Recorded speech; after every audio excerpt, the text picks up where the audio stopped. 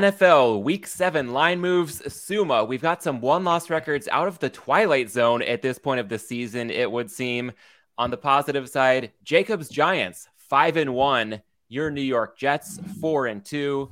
And on the negative side, we've got some NFC heavyweights that seem to be stuck in neutral at 3-3. And it's not just one or two of these teams a little slow out of the gates. I'm talking Tampa Bay, Green Bay, San Francisco, the defending champion Rams. Sumo, what's your read on the betting market's response to some surprising one-loss records through 6 weeks of the season? First of all, New York, baby, the new football capital in the US.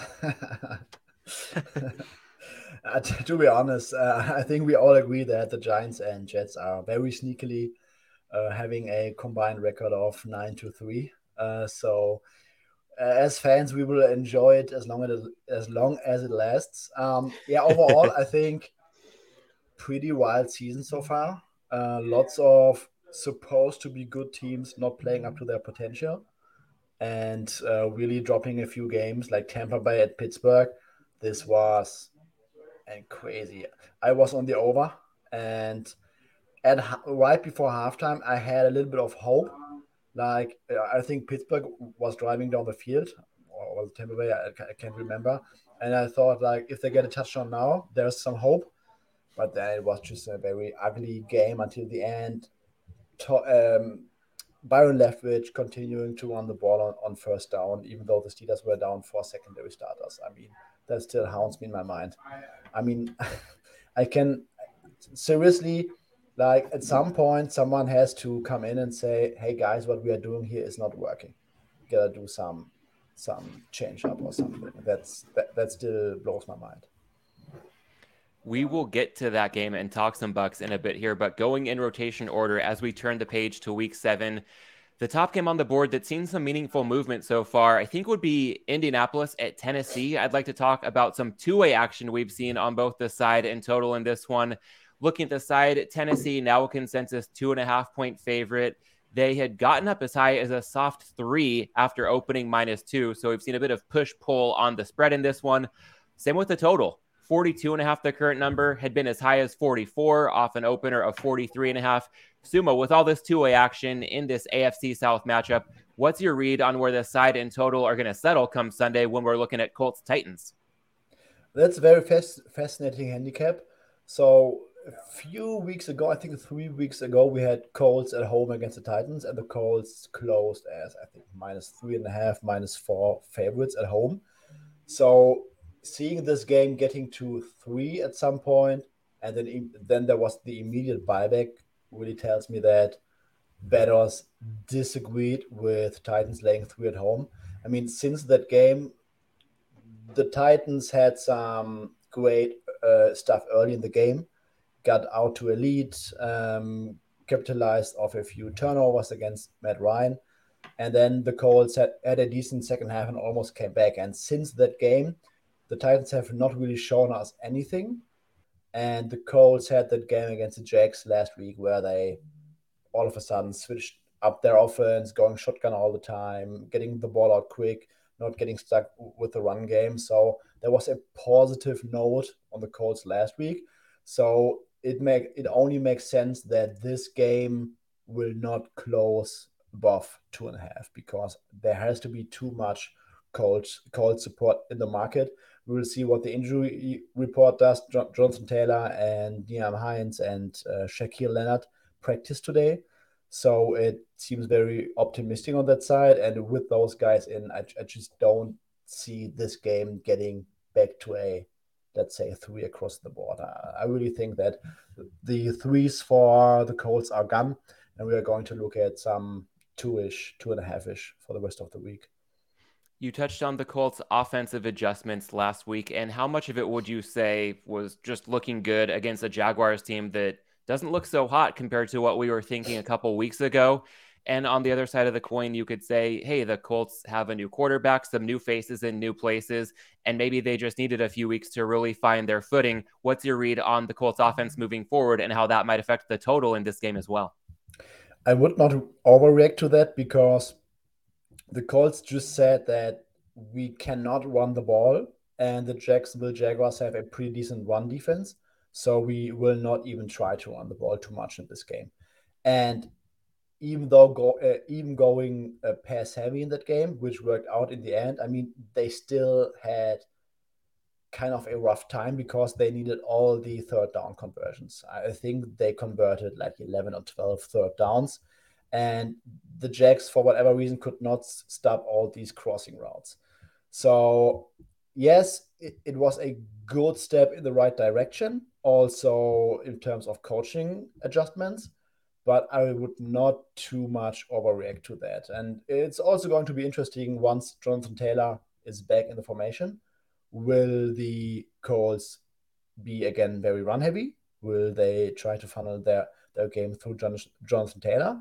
Or will they continue to just pick up the matchups and leave all those Taylor runs alone? That's going to be very interesting.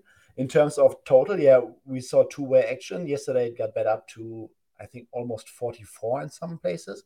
And then the money came back on the under.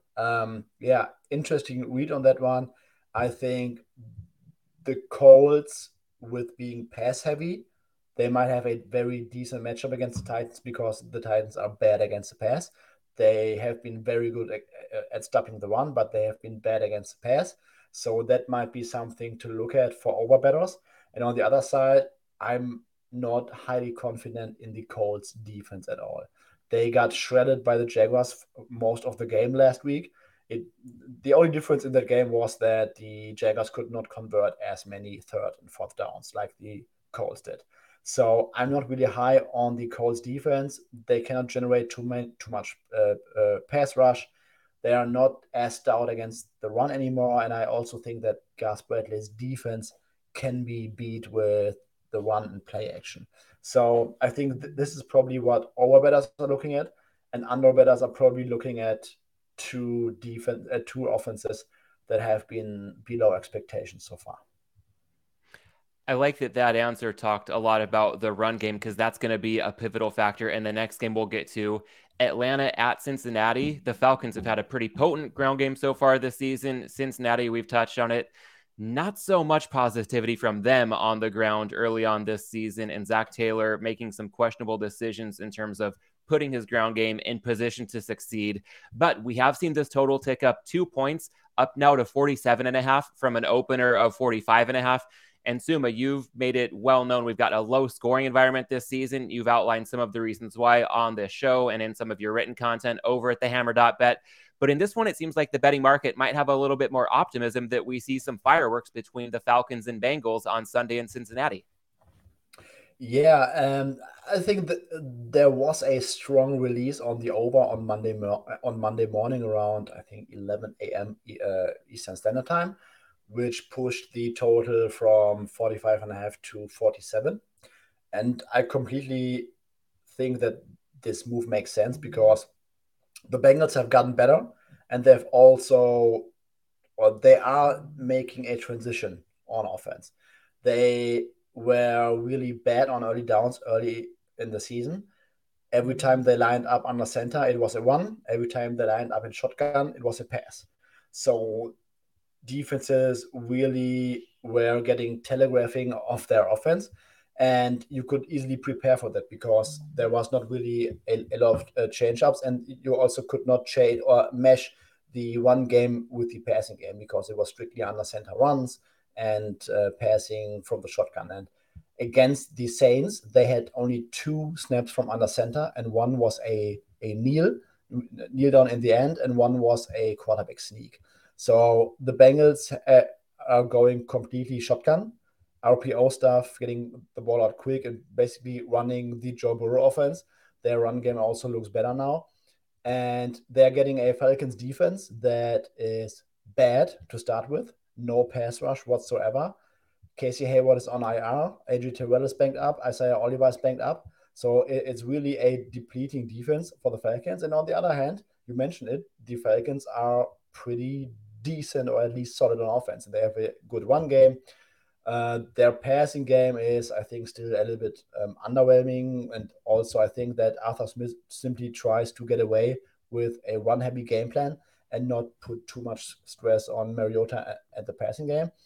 And the Cincinnati Bengals defense, they are losing bodies up front. They are already without DJ Reader. They have lost another 2 rotational pieces along the defensive line. Logan Wilson, their green dot linebacker, is day to day, which looked much worse yesterday. So I think that it's an opportunity for bettors that saw, hey, we are dealing with 2 decent offenses on the rise, and there are some injuries on the opposing defensive side. So we gotta push this one from 45 towards 47, which is a key number. We will see. Right now, it's shaded towards the over, towards 47.5. Some books are already at 47.5. We will see if we can get some buyback there. But yeah, in hindsight, this move up to the total makes a lot of sense. Well, from 2 offenses that may be on the rise to 2 offenses that have been in a downward spiral of late, Tampa Bay at Carolina, 2 pretty disconcerting offensive performances last week, to say the least. Suma, you made it well known in your Week 6 recap, the Bucs just refusing to throw the ball when they had every opportunity in that matchup against the Steelers. But the betting market may be a little optimistic on the Bucs making the right adjustments this week. They're up to minus 11 at Carolina after opening as a 10-point favorite. Do you share any of that market optimism on perhaps Byron Leftwich listening to your advice, or perhaps taking a bit less of Todd Bowles' advice when it comes to pounding the rock when that just doesn't make as much sense? Yeah, I mean, we talked about it, it still doesn't make any sense.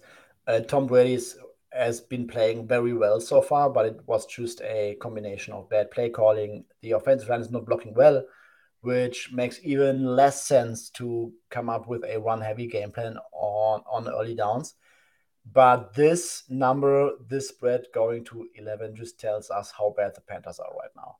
Like, they are in complete disarray. I don't have any trust in the new coaching staff. PJ Walker had a negative target depth against the Rams. So he was on average throwing the ball behind the line of scrimmage. Sounds like Joe Lombardi might be calling the shots in Carolina these days with that negative ADOT. Absolutely. So, I mean, that offense with Ben McAdoo, they cannot get separation. Their quarterback is bad. Their offensive line is not holding up. It's really bad on all faces. And I think this is straight one-way action because there are no certain or no key injuries to watch for the Bucs. The Panthers could be without more starting cornerbacks. I think at some point against the Rams, they were down their 3 starting cornerbacks. So that's something to monitor. But I'm having a hard time seeing this one getting back towards a 10 or something. I just think that this is one-way Bucs action. They have enough defense to stop the Carolina offense, which might stop themselves anyway. And even though we have concerns about the Bucs offense in some areas, I still do not see how that warrants getting down to 10 again, or even 9.5. Speaking of one-way action, let's transition to the late window on Sunday. The Jets at the Broncos, both the side and the total, have seen some one-way action in this one.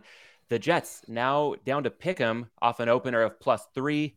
The total down to 38 off an opener of 42. Of course, the big factor here, Russell Wilson's status under center for the Broncos. Suma, what do you think this number should be with and without Wilson from a side and total perspective? And then at this stage, what's your read on the odds of him playing or not on Sunday? The odds, very tough to say. With that hamstring injury, I think the Broncos called him day to day. Right now, I would really make it a 50-50 affair. Like on Monday morning, it sounded more like he could sit this game out. Then they called him day to day, and he's trying everything he can to make it happen. So it could really be a true game time decision come Sunday. I think with a healthy Wilson, this game was -3 before, and it's hard to see Broncos getting. Well, it's hard. We are speaking in hypotheticals right now, but I think it was hard to see that game getting to a flat -3.5, even with Wilson, because the offense looked so horrendous. And he also had that shoulder injury that he was dealing with. And now with the hamstring injury, it's really tough to make a compelling case for why the Broncos should get towards -3 if Wilson plays.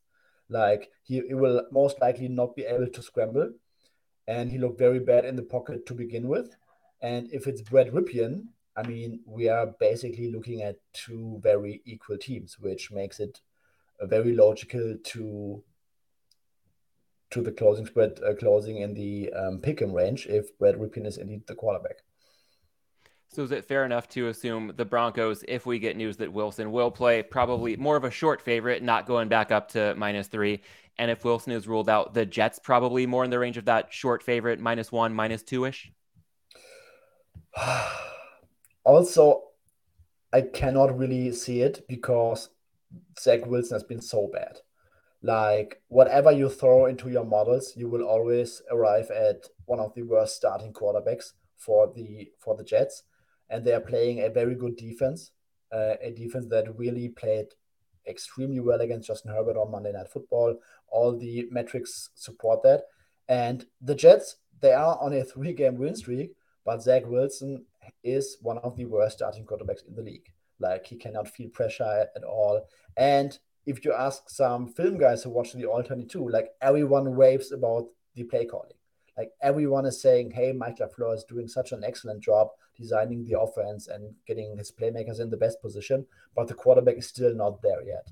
So I would have a hard time seeing the Jets closing as, let's say, decent short favorites if Brett Ripien is the quarterback.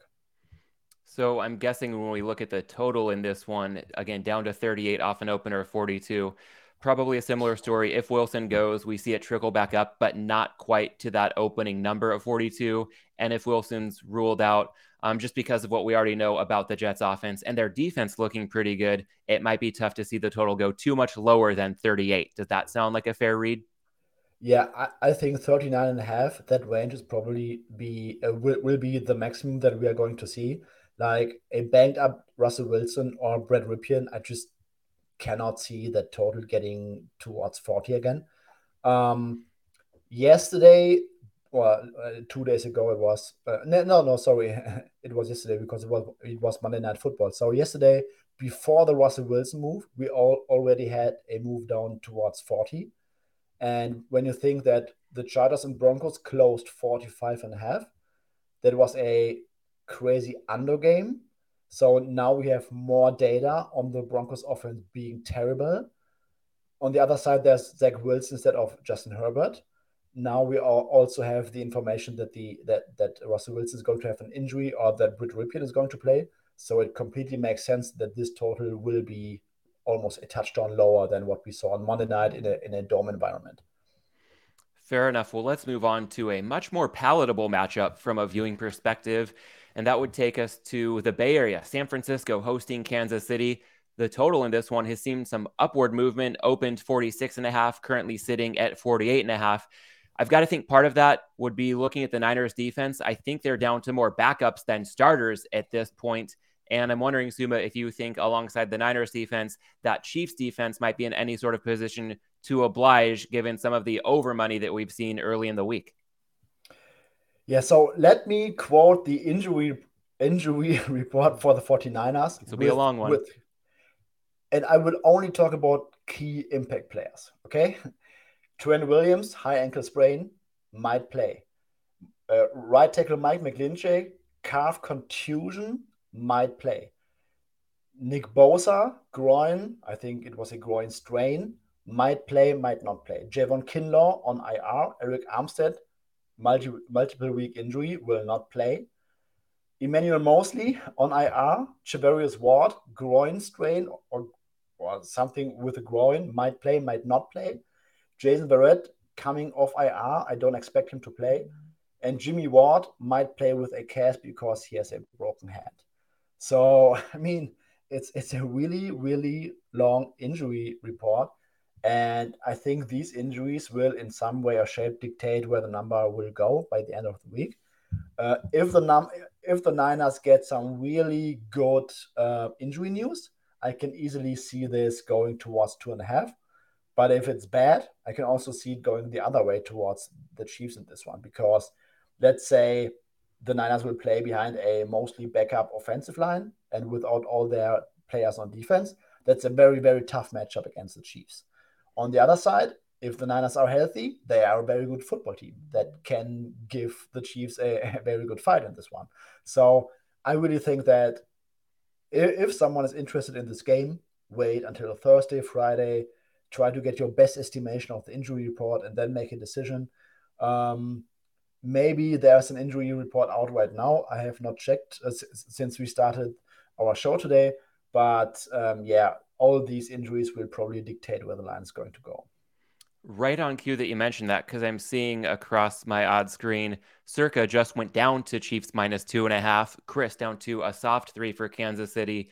So that might be indicative of where some of this San Francisco injury news is trending. As you read that laundry list of injuries, a lot of guys who might play. And I wanted to follow up on that by asking, even if they get ruled in, which it seems like things might be trending in a positive direction based on the line movement that we just saw, do you think the market does a proper job, or do you find any edges in noting, okay, just if somebody's playing, they're not 100%. So kind of figuring when somebody gets in, the market might overreact at times versus, just the understanding that playing in a game doesn't mean that you're playing at full speed.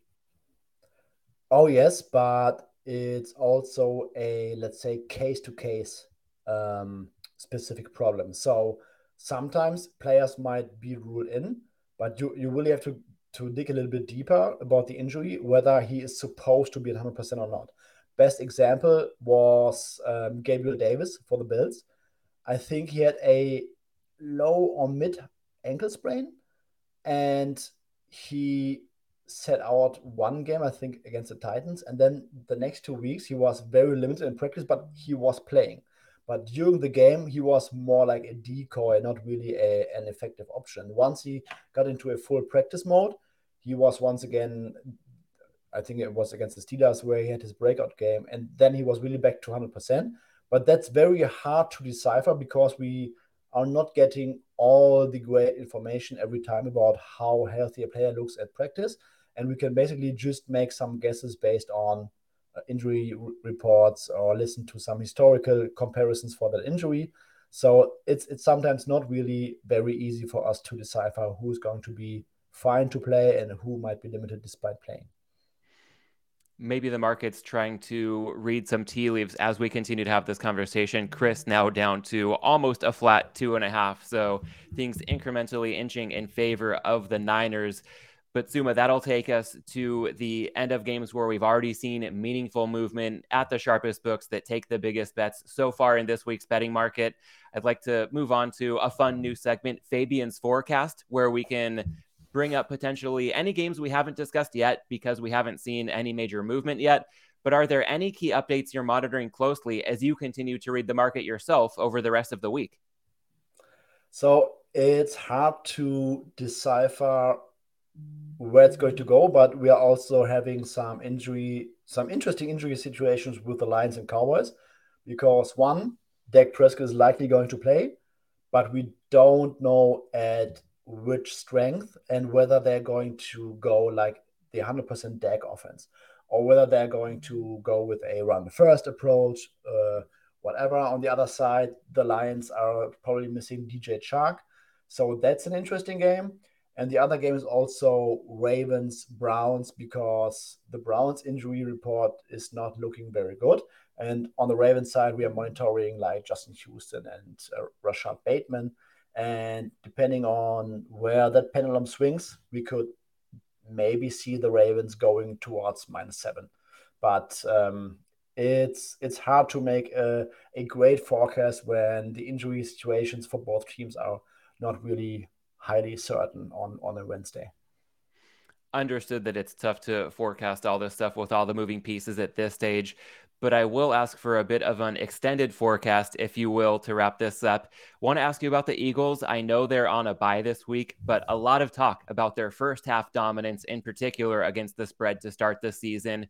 And I'm wondering, on one hand, once we see them get back into action off of their bye come next week, do you think some of that first half against the spread value might be gone because everybody's talking about it at this point?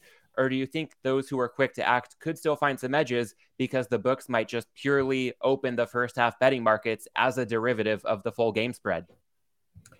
It's hard to answer that because I don't spend too much time looking at first half markets, so I don't really have a lot of experience there. So I would assume that at some point it has to be baked into the market. So even if the books open it as a derivative, like the market should dictate where the first half line should go pretty quickly, is my best guess. All right, and Suma, one more way we can forecast things. I'd like to weave the hops back into the fold here and maybe do a beer forecast in terms of what's on tap for us for the weekend to come. I've noted that we record this show Wednesday mornings, my time out here in Southern California. So, not drinking as much beers with you virtually as I would love to as we talk between the lines on a weekly basis.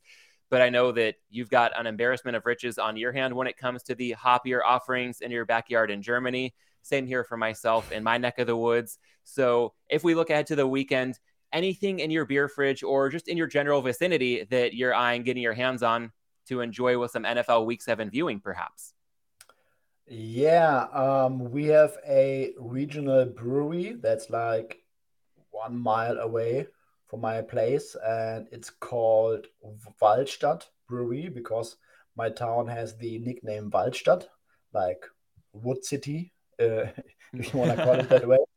And they do a Pilsner, they also do a special ale. And I have one big bag of Pilsners over here, and that's likely going to be my go-to beer this upcoming Sunday. Nice. Well, I will channel the best German drinking experience that I can from afar.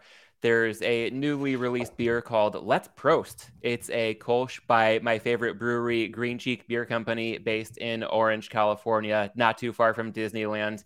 And I know that Disneyland may be the happiest place on earth, but when I've got a Green Cheek beer in my hands, any environment might as well be the happiest place on earth. So from the Pilsner to the Kolsch, I think we'll be doing some, nice, easy, crushable drinking this weekend. So looking forward to that, hopefully to pair with some good bets. And for those of you who have enjoyed Suma's betting insight over the course of this conversation, want to let you know to go follow him on Twitter if you're not doing so already at Suma810. That's SUUMA 810. You can also catch Suma across the rest of the Hammer Betting Network on primetime, doing a Sunday Night Football game pregame and halftime live stream with Rob Pizzola. Also a Monday article every week recapping the week that was in the NFL. As for me, you can find me on Twitter at mlandis18. That's MLANDES18. And Jacob and I will see you right back here on Friday with Hitman to do our Week 7 prop betting breakdown.